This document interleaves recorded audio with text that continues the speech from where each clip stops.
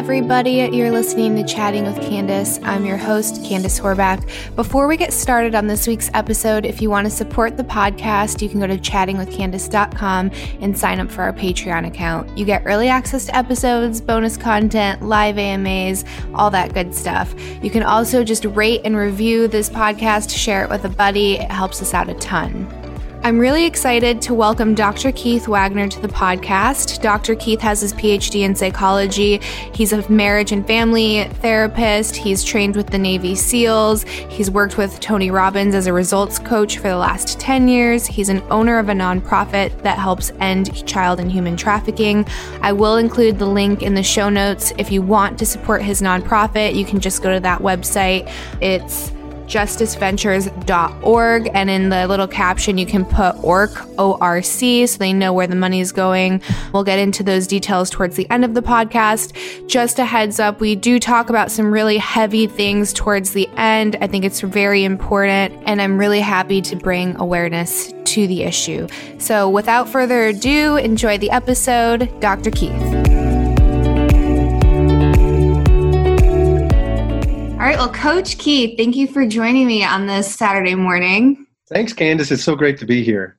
So I always like to start with having the guests give themselves a little bit of an intro. So if you want to kind of introduce yourself to our listeners and your background and how you kind of got started as a coach. Sure. Well, I'm a psychologist and I came up through the world of academia. And then I was staying up late one night trying to avoid doing a paper that I was due for one of my doctoral programs. And I came across this guy named Tony Robbins on the Home Shopping Network. I was like, whoa, who's this guy? And so I stopped on his page and, he was just saying all these great things that I think, were just so relevant about life and depression and how a lot of times we get that wrong in the world of psychology. And so my ears perked up and I thought, whoa, listen to this guy. And he had some great things to say. And so right then I bought the product. Was like this 30-day cassette tape program, the original personal power program. And I loved it. Learned just a whole new depth and way of applying even some of the things I was learning. And the patients in my clinicals were getting better. And I was applying some of the stuff that I learned from Tony and his cassettes. And I talked to, my professors came to me. They're like, Keith, you're doing fantastic. Where are you getting this stuff? And can you imagine what they thought when I told them I bought a box set from this guy on the Home Shopping Network? They were probably like, stop, don't do that. You're so right. Yeah, they were just like, what are you talking about? I mean, they really got mad at me. You're discrediting our program. And I said, hey, guys, just please give Tony a chance. Listen to him. So I gave them the 30-day cassette program, and they fell in love with him too. In fact, it helped change kind of the course of the curriculum of some of the stuff they were teaching. So yeah, that's how I got into the world of coaching. I haven't looked back since. So you still work with Tony Robbins and his company. So we can't skip over that because the listeners would go crazy. So I'm sure they are fascinated to know, how did you go from buying his cassette to actually working with him, working for his company? What is that like? Because to me, I've never met him. Eric's been in the same room with him, my husband, one time. And I'm like, that man just seems larger than life. So I know people are just so curious, what is that like working with him? Oh, it's great. I'm an entrepreneur, a serial entrepreneur, help run actually parts of 9 companies now. And so I don't have to work for the money. I am associated still with Tony because of Tony Robbins. I mean, he really is the real deal. The pioneer and the best of all of us. And I'm not trying to create a Tony commercial. It's just Tony. Tony is awesome. And I learned so much. I always believe in putting yourself around people you learn from. You never stop learning. You never stop growing. And Tony is really great. And so my journey was, I was a clinical psychologist working at a forensic state hospital in Texas. I mean, people who were found not guilty because of reasons of insanity. And I was so fascinated. I always have been about human behavior and how people get to certain places in their life. And I, at one time, shared the stage with Tony in San Diego back in the early 90s, talking about leadership more of from a psychologist standpoint. And I met one of his major guys. And he said, hey, you should think about becoming a coach. And so they all gave me a call, and Tony said, hey, come aboard. And so that was been about 10 years ago. And so I've been on one of his coaches, one of his platinum level coaches ever since then. And So, I mean, it's a great organization. so were you always like interested in like the forensic side of psychology? Because we'll get a little bit more into like, you have a vast background. Like we could spend an entire episode just talking about like your different specialties, but you've worked with like, what was it? The tactical K9 unit, and you have like a black belt, and you've worked with the Navy SEALs, and the list goes on and on. So were you kind of like always interested in like, I guess, righting wrongs too? Because like, you know, there's like the psychology part where it's like helping people, but then there's also some people that have like a sense of duty, and that's kind of what I'm like seeing with your very large resume. Yeah, early on, I grew up with an abusive alcoholic father. Mm-hmm. So it taught me early on, wait a minute, there are injustices in life. Mm-hmm. And I think, Candace, that I'm thinking about it. I mean, that was a really good question. I think that, that really was a big driver for me, is just to learn, what makes people tick. Because when you grow up in a very tense, abusive home, you can typically go one of two ways. You can either get beaten down by it, and then you'll just go inward. And that happens so much to people who are suffering. Or you can rise above it. And thank God, I was able to be put in front of a lot of good people who taught me, who mentored me to help me rise above. But I learned early on how to anticipate my dad's moods, how to kind of read what was going on. And that created just this innate curiosity. And I can remember even in high school, I was kind of a peacemaker. I'd come upon fights and I'm like, wait a minute, guys, there's a better way to solve this. And, people being picked on and bullied. And, thank God, I was always had kind of that bent in me where I wanted to be an advocate for people.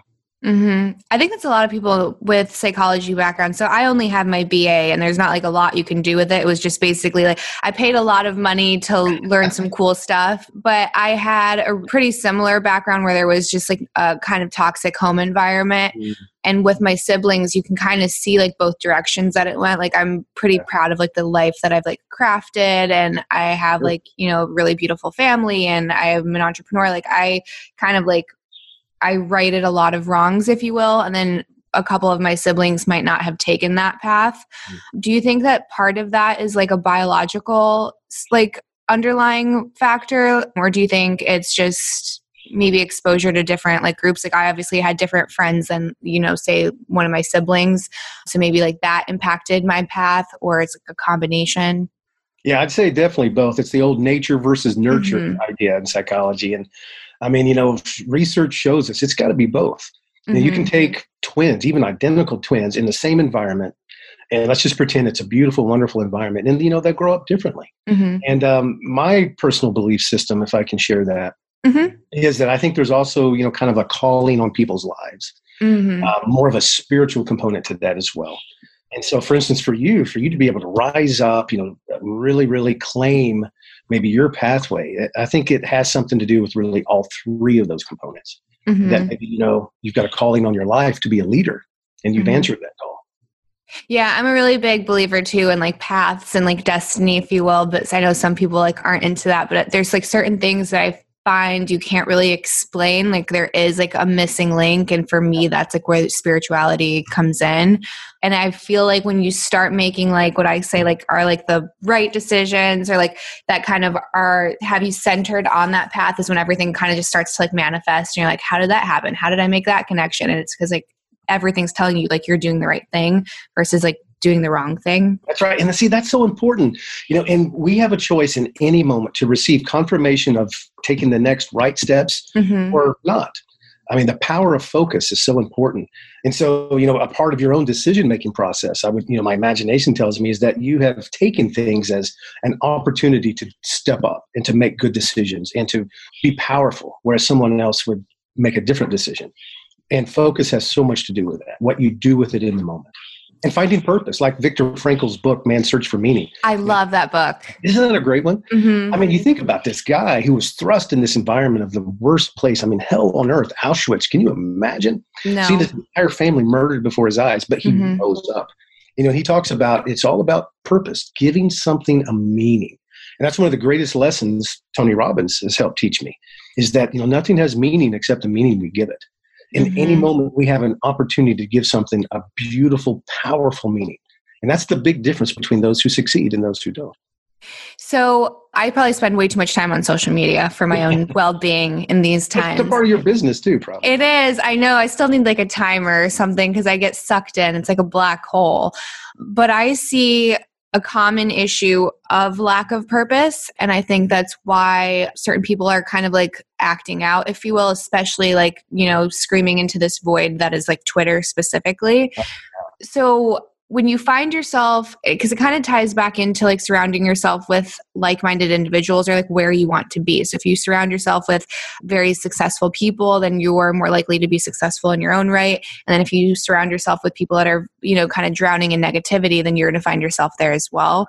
So when you find that you're in a situation where you are surrounded with the wrong type of people and you have a lack of purpose, like how do you get someone out of that? How do you find or at least start on a path of fulfillment and kind of like separate yourself from negative influences?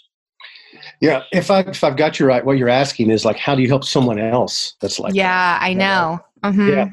Yeah. And that can be tough because the fact is you can't really make anybody do anything. Believe me, I've tried. It doesn't work very well. Lots of failures there. Yeah. But the way that I've seen it work the best is the power of influence. And, there's so many great books about that. I mean, like you are an influencer. And all that we can do is, of course, you believe in the power of prayer and the spiritual things. I believe in that so much. Pray for that person and then find ways to create what we call positive neuroassociative anchors, which is just like planting little seeds in their heart.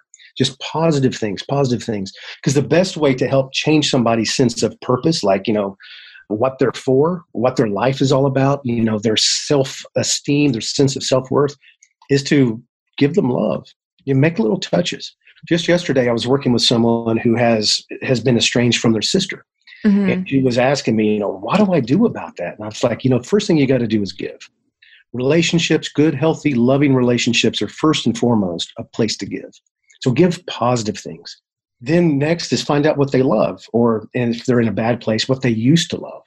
Find a way to connect a sense of their purpose in life with something wonderful that they can be useful for. I still remember when I was in kindergarten, a little bitty guy. And this guy came in and had these new wooden toys. And he's like, I need 3 strong boys to help me carry these wooden toys. And they were like little wooden trains and stuff. And he picked me. And I remember I felt so great because I had a purpose. So another thing to do is give somebody a good job to do. Tell them you need their help. And then just keep investing in them, asking them, making touches, calling them, sending them text. And, we live in a world now where it's easier than ever to get a hold of people.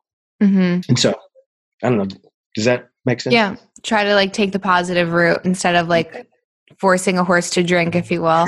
Yeah. And make just little deposits, like money in the bank. Just keep depositing in their love bank. That's the way to do it. And of course, by you demonstrating your own sense of standard and leadership, you're leading a positive life, which will create a realm of attraction.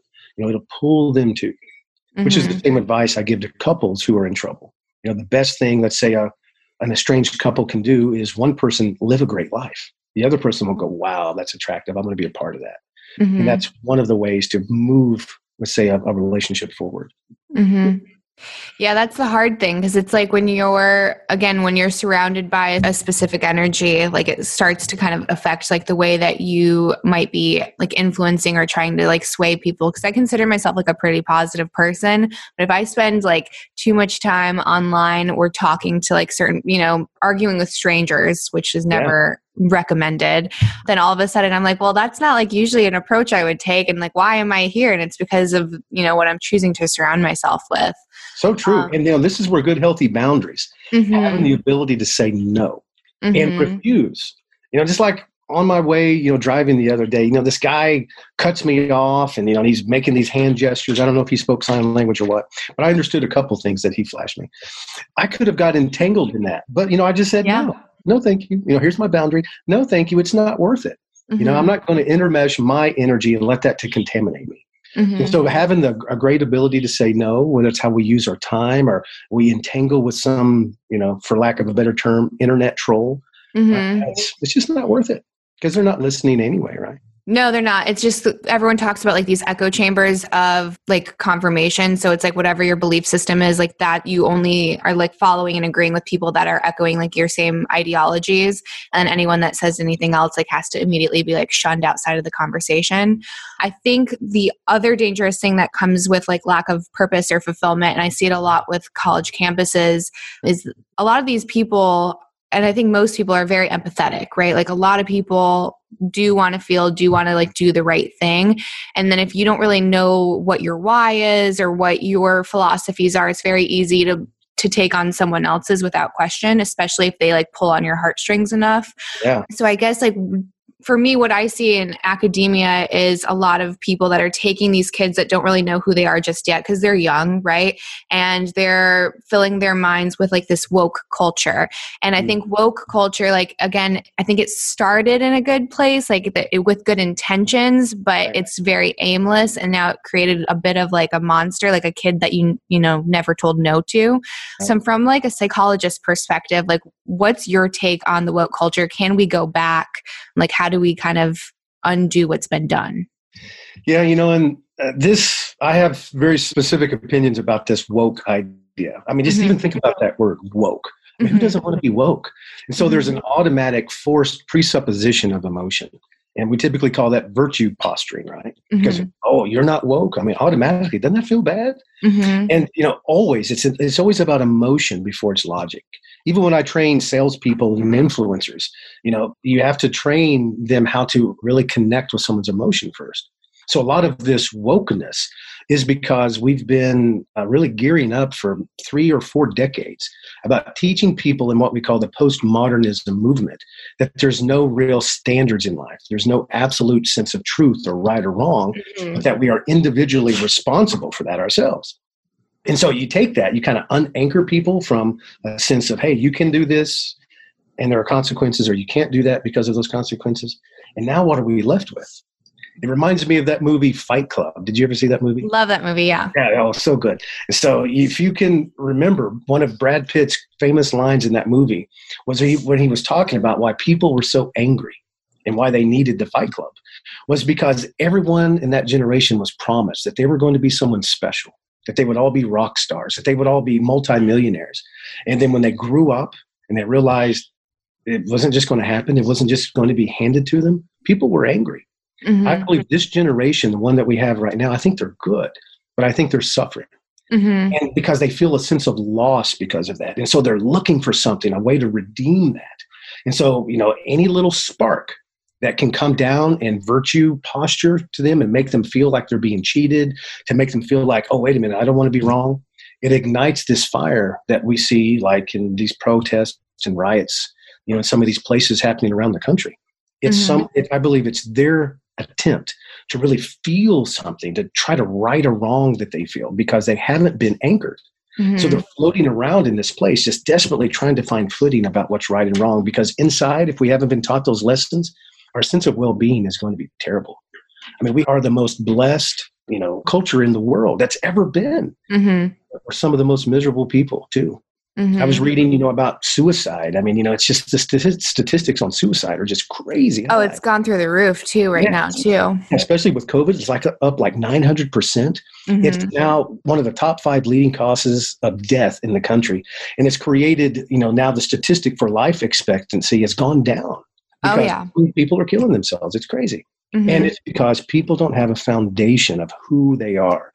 Because anchors of morality, anchors of right help us develop identity statements. And the most powerful force of human psychology is identity, who I think I am and who I think I'm supposed to be. And our culture today thinks they're supposed to be a victim. They think that they have been victimized because of this vacancy. And what do? As a victim, like we talked about a moment ago, you can either lie down and take it, or you can rise up and try to force your way through it. And I think that's what's happening. It's not based on logic. It's not based on reasoning. It's based on pure emotion. And these people are hurting. So the answer to that is, teaching. Man, that takes a while. It's like planting a tree. You got to plant seeds and you got to let it grow. But before a lot of these trees can grow, they're being burnt down. Yeah. And that's the unfortunate part too. It's especially as like new parents. So we are trying to kind of figure out the influence that schools do have, right? Because they're out of your care for like a big chunk of the day. So like what is being reinforced when you're not around? And oh yeah, that's big. So big. It's so crazy. And so we were at one time, I hate to even admit this now, but we were looking at a Montessori school that started at 18 months. And we thought it was harmless, right? We thought it was going to be like a leg up, like he's going to have this opportunity to grow. And then we talked to a couple of people who are like, oh, you don't really want to have your kid away half the day that early because like they're in this high theta state and then everything is just downloaded and you don't know what is being downloaded when you're not there. Yeah, and a lot of times kids don't even know that stuff's being downloaded. I love it that you said theta state because that is so important. It's like opening up the program, right? You know, things get programmed all day long. It's incredible. Yeah, so some people might think social media is so important. Totally, yeah. And people might think like that sounds woo-woo, but it's actually, it's neuroscience, right? So it is a real brainwave. And when you are in that state, it's like, especially at that age, you don't have the filter of like, is this true? Is this not true? There's no critical thinking yet because that part of the brain doesn't exist. So you just absorb it as fact. That's right. And that's such an important stage. I believe God created that stage for us so that we can learn, so we can be anchored. I mean, language, so many things, right, happen. It's just this beautiful process. But when left unchecked, even people who think that they're doing what's right, they'll teach, our children their perspective of this woke idea. And some of that is a deep, deep programming that's so hard to undo. Yeah. So when it comes to like, I guess, glorifying victims, I think it's a lot more complicated because, so for example, in one of the schools we were looking at, like one kid came out as trans, like very young, and they had a coming out party in the whole class just for this one kid. And while the intentions I think are great and beautiful, right? Like they wanted that kid to feel accepted and, be able to explain their story. I find that the other side of it that no one's talking about is all the other kids that are, biologically normal, if you want to call it that, like for lack of better words. And they're like, well, why don't I get a party? Right. So then it's like, well, maybe if I do something that's out here, that's outside of the norm, whatever it might be, then maybe I'll get like that special attention because we all want love and attention and acceptance. Sure. So if you see someone getting it for being different, then you have to be different. Or if there's a kid that like, they have a bad home life, and that's like the reason why like they don't have to like perform the same as their peers. And well, maybe I can come up with something too. And then that will make me exceptional. So I find that like for a lot of people, it's easier to be exceptional in one, in the victim arena than it is to excel. And then also I think the issue too is like, why isn't it okay to be in the middle of the bell curve, right? Like, why isn't it okay to just have like a solid job that brings home like, whatever the national like averages and have a loving family? And like, why isn't that enough anymore? Those are all good questions. Yeah. And I want to say this, whatever is celebrated is programmed. Whatever in our mind is celebrated. So we're looking at a spectrum of intensities. Again, going back to emotion. If you want to really program yourself, flood it with emotion. And so if I'm a kid in a classroom seeing somebody being celebrated for whatever reason, that is creating a program. And with that program, I'll always create a conclusion, a self-conclusion, going all the way back to the book, emotional intelligence. Whatever is then gets programmed within this conclusion will either be positive or negative. It'll either be temporary or permanent. So a lot of these kids are creating a negative, permanent self-conclusion. Like, wait a minute, I'm not good enough if I don't find something unique, something special. And, you can tell this by adolescence. I mean, you probably even know this from your baby, right? If a baby cries, it learns. It doesn't take it long to learn. Right. I get my needs met. And so these kids are learning, I will get my needs met. I'll be made to feel special if somehow I can exaggerate some type of uniqueness or problem or victimization about me. And, the sad thing is from those children's perspective, they don't think that they're feigning. They don't think that they're faking or posturing.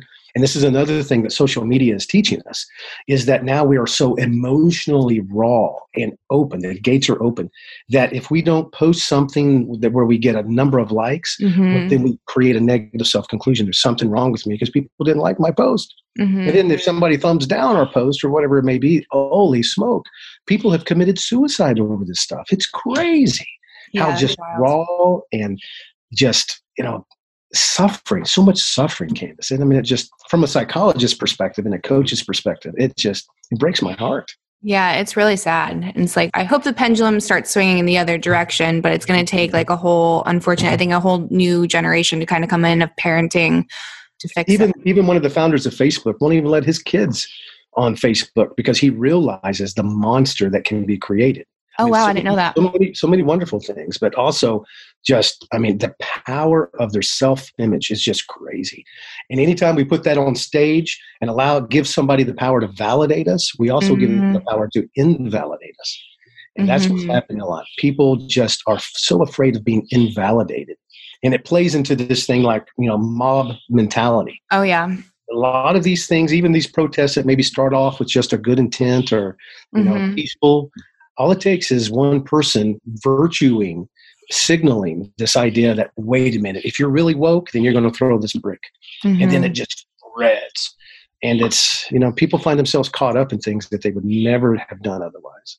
Yeah, that psychology is always really interesting to me. I just ordered the Madness of Crowds book. It's on my queue, so I need to read it. But it talks about how you can go into something really well intended, but when you're surrounded by so many people and there's this big crowd, then all of a sudden psychology just completely changes and you're no longer in control at all. It's incredible. That's why, another great thing that I learned from Tony, he has this phrase called proximity is power, which means the people you allow to surround yourself with, you will become. It's almost like we don't have a choice. So picking your friends, picking your influences, all of these things are so important.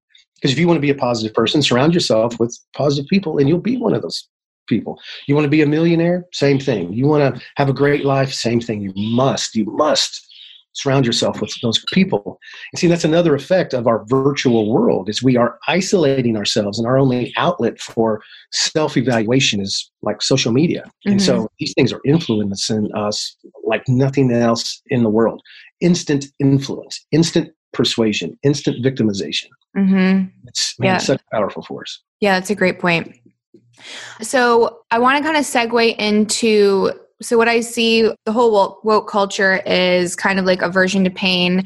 And then a podcast I recently heard you on, you were talking about being forged in fire. So those things have a huge difference, right? They're opposite sides of the coin. So I guess, what has your time with the Navy SEALs taught you, and the importance of struggle, I should say? Yeah, well, in the military, they have something they call foxhole relationships, which means when you go through something hard, it forges a connection and a sense of belonging and togetherness like nothing else can. And we can create this. We go through this stuff all the time. Why do, people who riot or people who are on the Republican side or the Democrat side, why do they stick together? You even see this with sports teams. It's because we create, and this is a part of our innate nature as people. We must create battles for ourselves to go through. So people like the Navy SEALs or any elite team, they know how to utilize that force. So they put themselves through rigorous, very hard training. And they realize something. You can't just do that once. You can't just go and become a Navy SEAL by passing the entrance exam at BUD/S. You have to constantly train. Because the fact is that, the resistance and the bombardment of life, even in a good environment, in a good culture, it happens all the time. And so the best businesses, the best marriages, the best relationships, the best teams, they must constantly fight that natural degradation of mentality to get themselves into, number one, a great mindset. And then number two, make sure that they're in a great place of growth. And so, for instance, Navy SEALs, what makes them the best, most elite teams on earth, of any team on earth, is because of their training. And then it's also because of tribe. They have each other. There's something, again, like that proximity we just talked about. There's something about that you just can't get alone. Even the best of people are never self-made. I believe that's why marriage is so sacred. I believe that's why, friendships are so sacred. We've got to put ourselves around those type of people. So if you're saying that people kind of need that struggle or that fight, what are some healthy outlets for that? Good. Well, it's growth. If we could start from the top and go down, it would be for us to choose a pathway of study or some type of experience that we put ourselves through continually. It could be something as simple as going to the gym and having a personal trainer and then, working through the resistance and, growing each and every day. One of my favorite sayings from some of the SEALs that I've learned from is that clones always die, meaning you cannot stay who you were today. Tomorrow, you must kill that person, that clone of yourself yesterday, and you must become a better version of that person. It also means don't try to be like anyone else. You have to find your unique thing. With a cult of personality like Tony Robbins, I have people come to me all the time. They want to use Tony's words. They want to do Tony's stuff. And it's just all surface. Mm-hmm. But they're searching. They don't know what to do. But they try to become a clone of someone like Tony, and it never works. They have to find their own unique bit, their own unique set of struggles. Mm-hmm. And that's why, I've developed several different events. And that's why Tony has events, and, the best life coaches in the world and influencers have events. I've got one specifically. It's called Undisputed Mastery, where we basically, one of my partners is a world champion boxer. And we invite men out to Vegas, the fighting capital of the world, and we spend 3.5 days of intense immersion. We turn decades of transformation into days, because you can do that with emotional intensity. In the right type of direction. And we bring them out there, and we have them box, we have them move, we put them through all kinds of very rigorous things for them to discover what we call emotional seams. I do the same thing with a very specific training called Principled Savage, which is to help us find the principles so that we can really have an unmatched skill level, savagery. And this is where we take people through a course in Texas that me and some other guys developed, which basically is the very same training they teach the top Navy SEAL teams. It's really cool. Yeah, that's awesome. Develop something called AQ, which is adaptability quotient, the ability to make great decisions and retain the integrity of our skill sets when under pressure. Because it's one thing to be able to make a decision when there's no pressure, but if you're really under pressure, that's when it counts. Mm-hmm.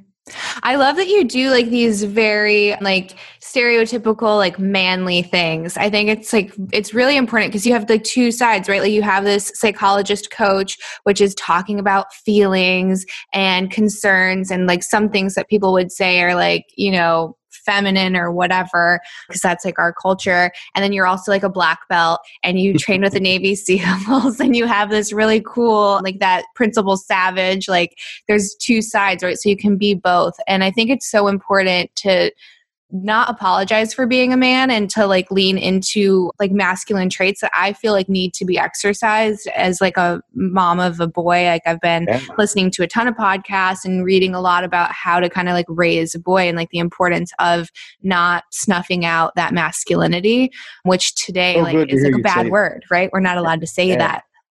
Yeah, I mean, with you as an influencer like you are, that is so important, Candace. I'm so glad to hear you say that. Mm-hmm. Because, men and women, of course, they're equal. Of course, they're both awesome, but they can be different. Just the forces of masculinity and femininity. I mean, we have to embrace that. Mm-hmm. And that's another big pain and area of suffering in our culture today. Mm-hmm. I think unprecedentedly in our culture, we feel ashamed for just being us because we're supposed to be, because all this virtue posture, we're supposed to be something else. And it doesn't matter to me who you are. Just embrace that instead of being shamed for who you are. Oh, exactly. Anytime there's a teaching that teaches shame, we know automatically they got it wrong. Mm-hmm. I like that you said that. Because like so many people, I got in like a little bit of trouble on Twitter the other day because it was right after like the VP debate, and all I saw on my feed. It's easy to get in trouble with that stuff. It really is. And I constantly keep getting hung up there, and I like need to like stop taking the carrot. But everyone was saying like Pence was like mansplaining. And I was like, I just hate that word because you couldn't do that to a woman, right? You couldn't like create like the opposite, like a feminine version of like anytime a woman talked to you in a way that you didn't like. And I was like, it's just interrupting. That's all it is. I was like, what would you call it if like a woman was interrupting me? It was just interrupting. So I just hate like we have to keep drawing like these lines of division, because I was reading this book. It's called The End of Gender by Dr. Deborah So. And it's really, really good so far. I'm like about halfway. But where was I going with this? Oh, she was saying that the true like sexism is saying that we have to be identical to be treated equal. Wow, that's good. Right? So it's like we can acknowledge that there are differences between men and women and whatever you want to call like gender roles, but that doesn't take away that you still have to like respect me because I'm a woman, and I have to respect you because you're a man, and we should have, equality of opportunity and not necessarily outcome. And I thought that was like so powerful. And I'm like, it's the exact opposite of what I'm seeing play out right now. So yeah, isn't it something which tells us that there is injury involved in the agenda? Mm-hmm. People are searching for something. They're trying to figure it out. And I don't blame them for that, but man, they've got so much of that wrong. Mm-hmm. And you can see this, me being a faithful Christian man, there's so much shame out there for just saying what you believe in. Mm-hmm. And one of the saddest things that I find is that we've lost the ability to disagree and still treat each other with respect. And so we've become so overly victimized in our identity as a victim in our culture that if someone disagrees with me, it means that they hate me, or that they have some kind of innate character flaw, like they must be racist or misogynist or something. I mean, we just got so good at throwing those terms around, and people really, it's such a fear tactic. And it's really bullying if you think about it at its worst, and sad. There's so much injury happening because of that. And I feel like there's so many other causes to focus your attention on, right, that are like real. And I definitely want to spend some time talking about your nonprofit. So it's really interesting that so many people pay attention to stuff that I consider just to kind of like be bullshit, right? Like the whole like mansplaining, the fact that mansplaining took up the entire news cycle for 24 hours to me is ridiculous. Like there's so many other things that we should be focusing like attention on. So you have like a really incredible nonprofit that's helping with human trafficking, child trafficking. And I want to know, why is this not in the news more? Right? Like when I started, I got into like a little bit of a hole and just like research hole and like looking at different nonprofit companies and like the statistics, and they're staggering. So if you kind of want to, I guess, enlighten the listeners on just some of the statistics that are real, and then kind of why is this not in the news? Sure. Thank you so much, Candace. Yeah, it is. It's something that's so near and dear to my wife and my heart. I mean, there are more slaves today in the world than there's ever been before. You can go to the globalslaveindex.org, globalslaveryindex.org, and you can look up these statistics. And this is an older statistic from 2016. But in 2016, our best count was that there was over 40 million slaves, probably now pushing more than 50 million, which, just to give us some context, that's more than the entire population of Canada. I mean, it's incredible. There are more slaves today than ever before. When I heard that, I was just floored. And I was like you. I was like, oh, no, come on. And I went, I checked it out, and there is. Oh, it's so terrible. And out of those, 71% of those are women. And this is sex slavery. This is labor slavery. This is organ harvesting. This is forced marriage. They estimate about 16 million children are forced into marriage, or children or women. I'm counting that even teenagers. And it's just staggering, these numbers. And when you consider this, about every 2 minutes, just in our country, the United States of America, every 2 minutes, a child is forced into some type of sex, into some type of slavery. Every 2 minutes. It's staggering. And when you consider that, I think that most people, kind of like maybe like you and I were, it's just the reality of that hasn't caught up to us. And when it comes to the news, we know if it bleeds, it feeds, right? And with this whole woke idea that, people are they're taking the bait of so many things. And takes a lot of logic. It takes a lot of soul searching. And when we face these types of facts, we have to ask ourselves, now what? Now what am I going to do about it? And when I heard these statistics, I had to face myself. I got on my knees and started praying. My wife and I did. And we thought, we have to do something. And so I formed an organization called Operation Rescue Children, or ORC.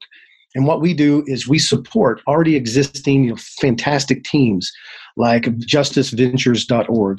They're our parent company that we funnel all of our donations through, completely legitimate 501(c), tax credit, all that stuff. But what we do is we support and train teams like with the Navy SEAL training. One guy came to me and said, Keith, we need your help. We're getting slaughtered. More and more traffickers are being trained by organized crime syndicates, by terrorist organizations. And a lot of times the teams on the ground who are helping disrupt trafficking rings are just natives to, let's say, Nepal or Thailand or Mexico or wherever, or even here in the States. And they were getting slaughtered, literally. So we come in and absolutely for free, we train teams like Love Justice, Justice Ventures, Operation Underground Railroad, absolutely no cost. And we just help their guys learn more about how to survey, interrupt, arrest, and we teach them tactical processes. We also come in and help the operators deal with psychological issues too. For instance, when we're there and we get to break into a place maybe where they're holding human slaves, and we dispatch the bad guys, we arrest them. We can feel really good about what we do, but all you have to do is look over in the corner and you see some 4-year-old little girl who's still bleeding because she was just raped. That's the trauma that these guys have to deal with. And so we come in and help them deal with that so that they don't lose heart, so that they don't lose focus. Because it would be easy to think, wow, what difference can I make? I can't make a difference in these 50 million people, these staggering number, but we can make a difference for that little girl, and that little boy, and that other one, and everyone that we help intervene and save, is a life that we can change. So that's what we're doing. That's so beautiful. And so I don't know if you want to kind of get into like the whole issue with like borders. So I have a friend that works like as border patrol down towards Arizona. And the things that he tells me that he sees are truly like awful, like kids getting trafficked. And it's a very real issue. So you see a lot of politics right now that are trying to like have completely open borders, right? And abolishing things like ICE, which help directly with human trafficking. So I guess like, do you have any of like the data on that? Like, can you like enlighten the listeners as to like, that's like a real issue that kids are being trafficked across the border and like they're there for a good reason? Like it's not just because we're, xenophobic or whatever the other agenda is. Yeah, you can go again to globalslaveryindex.org and you can look up a lot of these stats. And it's not just like with the border with the United States and Mexico, it's the border between Nepal and China and Nepal and India, and all around the world. What happens is that traffickers depend on crossing borders, whether they're state borders or national borders, because when they do, it really complicates and it raises their ability to get away and keep that victim by about 90%. Depending on the country that's in. And so the reason this is so important is that we must have checks and balances. For instance, a lot of our teams that are out there on the ground, they rely on Border Patrol check stations and airports and airport staff and all those people to be able to be trained to spot the signs of someone who is actively being trafficked. And there's a lot of great things that people can do to educate themselves to try to recognize it. For instance, you can go to the airport, let's say at Atlanta, which you wouldn't think it, but it's one of the biggest trafficked spots in the world, not just in Georgia, not just in the United States, in the world. The airport is. Yeah, the airport. That's wow. Right. Yeah, and you can look on the trams, the trains and all that stuff that go around. Dallas Airport, the same way. And, they'll look for this. And it's a beautiful movement. It's a good thing. But that's why it's so important, because without these checks and balances, without eyes to see and hearts to care, without intervention, these guys just have free reign. And no matter what someone's politics is about border patrol and immigration, I mean, this alone is reason enough because of this. You want to talk about a pandemic, you want to talk about a global infection. This alone is a reason why we should keep a lookout on all of our borders. This by itself. I just agree. Imagine if that was our children. I agree. Can you imagine? And I've heard stories about that. People who were against immigration type politics, right, being able to say, wait a minute, why didn't you stop my child from being transported across the border? And then people are like, I'm sorry, ma'am, our hands are tied because of politics. What a tragedy that is. It makes me like get emotional just thinking about it. And I think for me, like I've heard about human trafficking and child trafficking when I was younger. I didn't necessarily believe it was as big of an issue as it truly is until I became a parent. And then I think you hyper focus on what can go wrong so you can try to protect your child as best as you can. Yeah.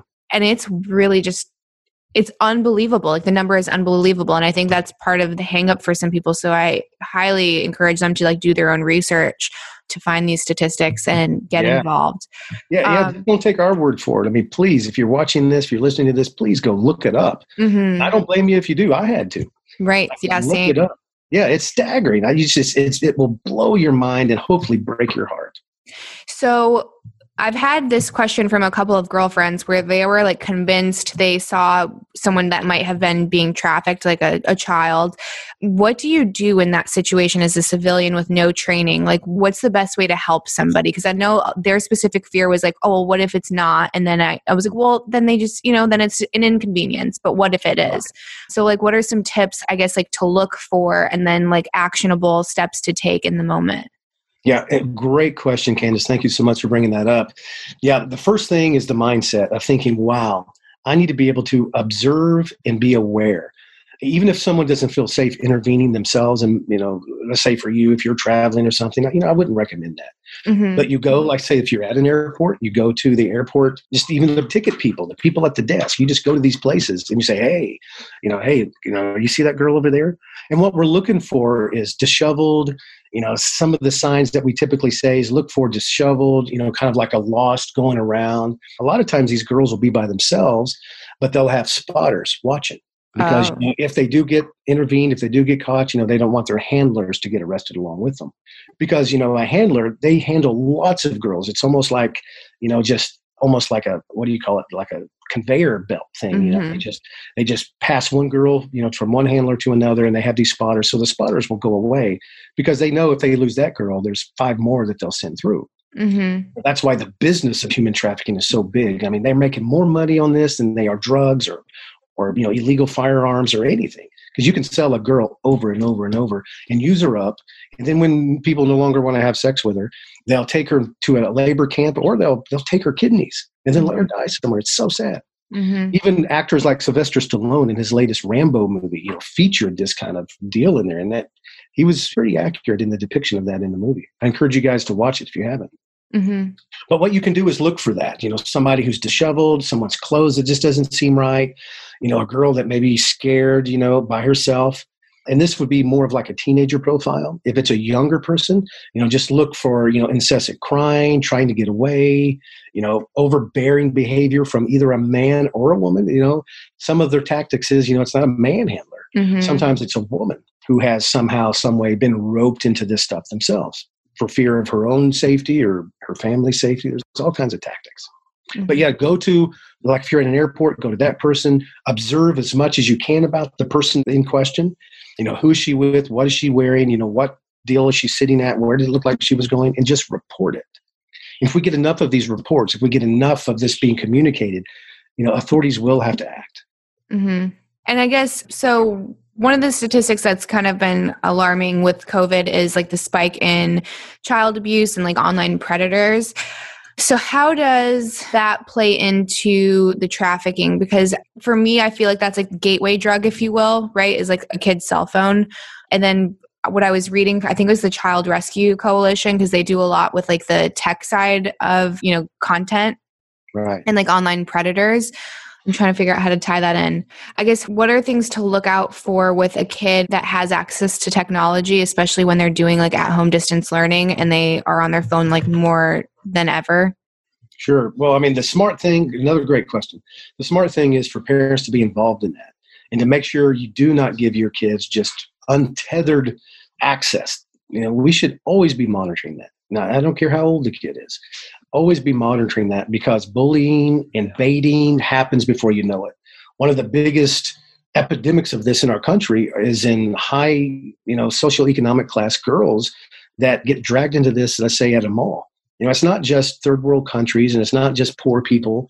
A big thing, an epidemic, let's say in Atlanta and Dallas, is that, girls will go to the mall and then they'll be kind of a beau or a pimp, really is what it is. And it's really a handler posing as some suave guy.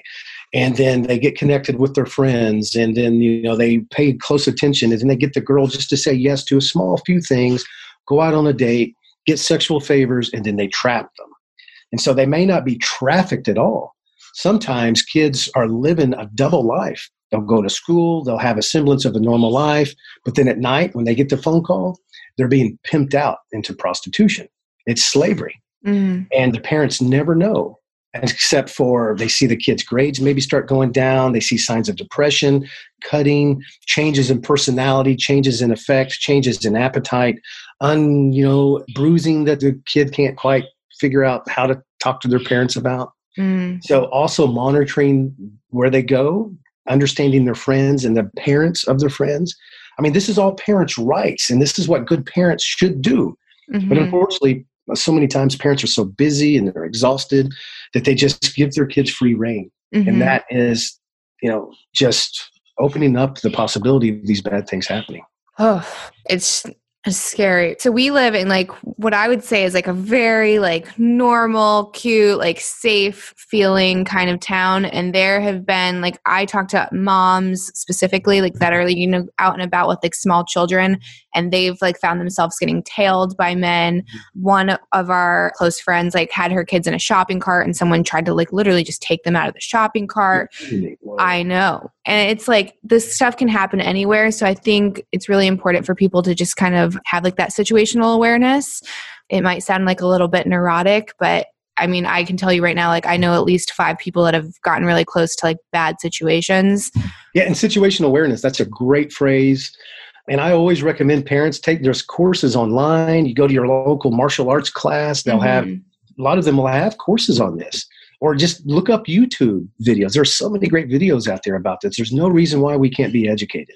And then, if possible, create like a mom coalition where we're checking up on the kids. You can do this through, schools, like parent-teacher stuff, any kind of little mom's club or dad's club or whatever it may be. Bring these issues up. It's a very important thing. And situational awareness just means my face isn't in my phone.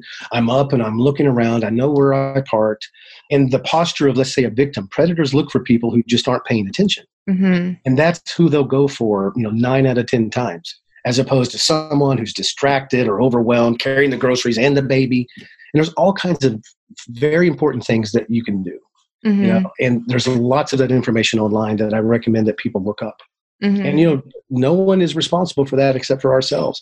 We have to be responsible for our own safety. No one is coming to save us in that moment. The police can't be everywhere at once. Your husband can't be there all at once. You can't be everywhere with your kids at once. And so we've got to create ways to close that gap in that situational awareness as much as we can. And I think it's also training your kids too, right? So I was raised by California Highway Patrol dad, and my uncle was a sheriff. So I had very big life lessons very early on. As soon as I understood language, they were teaching me what to look out for, what's okay and not okay. And I have these talks with Eric, who is total civilian family, right? No one's in law enforcement. And he's like, your dad told you what at what age? And I was like, honestly, I feel like that protected me through college, through high school. I always was looking under my car. I wouldn't walk through a parking lot unless I knew where my car was. I had my key ready. That's good stuff right there. You know what I mean? It's things that I thought were normal to teach a kid. And then after talking to Eric, well, when do we talk to our son about X, Y, or Z? He's like, what do you mean? I was like, what do you mean?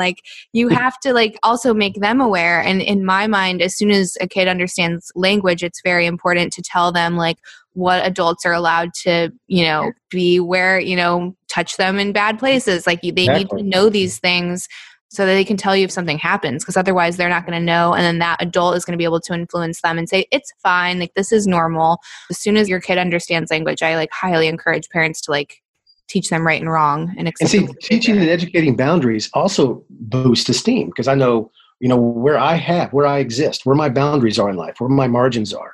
And as early as we can, when we can know where my space is, this is mine, then I have a greater chance of claiming that in the rest of life, whether it's business or relationships.